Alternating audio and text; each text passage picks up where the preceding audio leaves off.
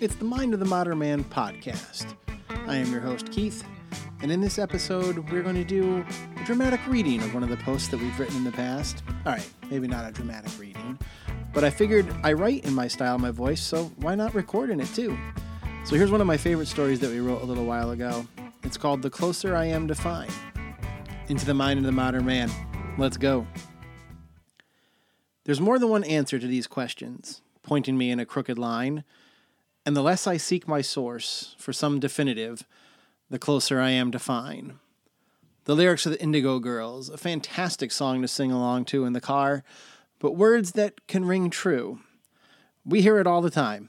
I'm fine. No, it's fine. Look up fine in the dictionary, and there are over 10 different definitions. It's a noun, a verb, and an adjective. 4 little letters encompassing so much. It could be a penalty. It could mean free from impurity. It could mean a very thin margin. My favorite is delicate, subtle, or sensitive in quality, perception, or discrimination. The definition we probably look at the most is superior in kind, quality, or appearance. You know what? In my 40 plus years, I've learned one truth. Fine is not fine. You don't want to hear the word. You don't want to hear an utterance of it. You just don't. Hey, boss, what do you think of that report I submitted? Oh, it was fine. Thank you. He didn't mean it was superior in kind. He meant, for what it was satisfactory. When you ask to go out with the boys for a drink tomorrow night, you may hear, oh, that's fine. She doesn't mean that it's a quality idea.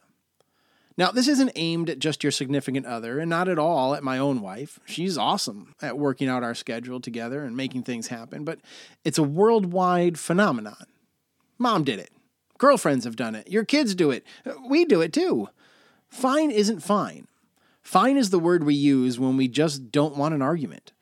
Fine is the phrase we go to that means, if you really have to, I'll figure out how to make it work, but maybe there's a better way to do this? There's a fine line between fine and good. And don't get me started on whatever, it's fine. That's like the triple dog dare you of fine. Nothing good ever happens after somebody says whatever, it's fine. So how can we get past fine? How can we skip that gray area and land on either no or sure, that's great? I don't know. Does anyone? But I can try to help. Like I said before, my wife is great with finding ways to work together to make our lives outside the house work. But it's a two-way street. It's about communication and continuously working on that. Trust me, I've had to work on that a lot, on how I communicate. The path from late 30s single guy to family man is one I tripped down for a long time, and I still do. I have an occasional stumble, but that's a whole other podcast. When it comes to being married with kids, what helps avoid fine? Well, here are some of my tips. Number 1, if you're planning a night out with the boys, plan in advance. Gone are the days that you can call up a buddy and head off to the local Chili's for some boneless wings and idle chit-chat in an hour. The time that you are with the family is important, so let them know that by planning your time away in advance. At my age, chances are the guys you're going to hang out with have families by now, and they'll want to schedule ahead too. Shoot for the quiet times. I mean, sure, you may be more tired than usual the next day, but how about putting off plans until the kids are in bed and asleep? Depending on the age of your kids, this could be in the 7 o'clock, 8 o'clock window, and then you head out. You can still get the Buffalo Wild Wings for the second half, the last 2 periods, or the late innings of the game. This way you can be a part of the structure of bedtime and then scoot out. Just remember when and where you are when you get home. Don't you dare slam that door when you come in the house. Think about the next day. Check the calendar. Does your partner or your family have big plans tomorrow? Don't make going out make you tired and them out of sync or ruin the next day. Number 2, cooking? Stick with what you know. For me, cooking prowess is really stuck in 2 genres, breakfast and Mexican food. I mean, I make a mean taco dip, amazing nachos, and burritos are nachos in a wrap. I got that. Tacos, yeah, everything comes in one box. It's like a small version of Blue Apron. Breakfast, it's good anytime. BFD, breakfast for dinner, was a staple in my house growing up and remains a favorite of my wife and my kids too. We even had BFD for our wedding. Eggs, potatoes, bacon, pancakes, breakfast sandwiches. It's really hard to mess these up. I'm not alone in this either. There are whole cookbooks about the BFD awesomeness. If you're stretching and trying something new, use a recipe. My advice, put the word easy in your Google search. Finding easy meatloaf recipes will help even the least Gordon Ramsay of us. And with most things in life, if you're going to do something, stick to your strengths and do them really well.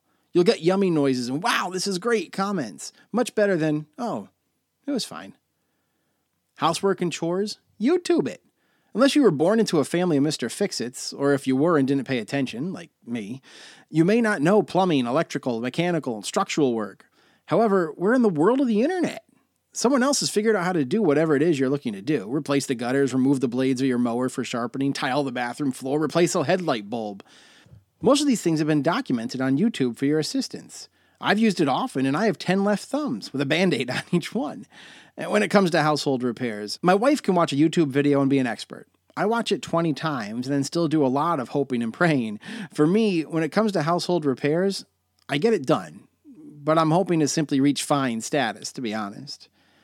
And if you ever want a first-person account of my rage on rewatching YouTube how-to videos, ask my wife to regale you of the night I spent in front of the bathroom mirror watching YouTube on my phone trying to learn how to tie a bow tie.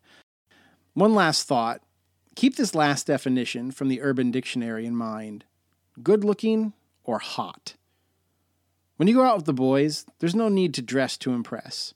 You don't need to look fine on your way out the door from your family to hang out with other people. Save that for your partner. Hopefully these can help you get closer to and then past fine. Tell me what you think. Head over to the comments. Make sure that you share this. Or don't. That's fine. Well, that's my story. Be sure to subscribe and find more at mindofmodernman.com, on Instagram, Facebook, Twitter, and YouTube. Thanks to the gang behind the scenes for helping to put this together, and thank you for listening. Until next time, I close with what my grandfather always said to me. You do nice work. Not much, but what you do is quality. So long.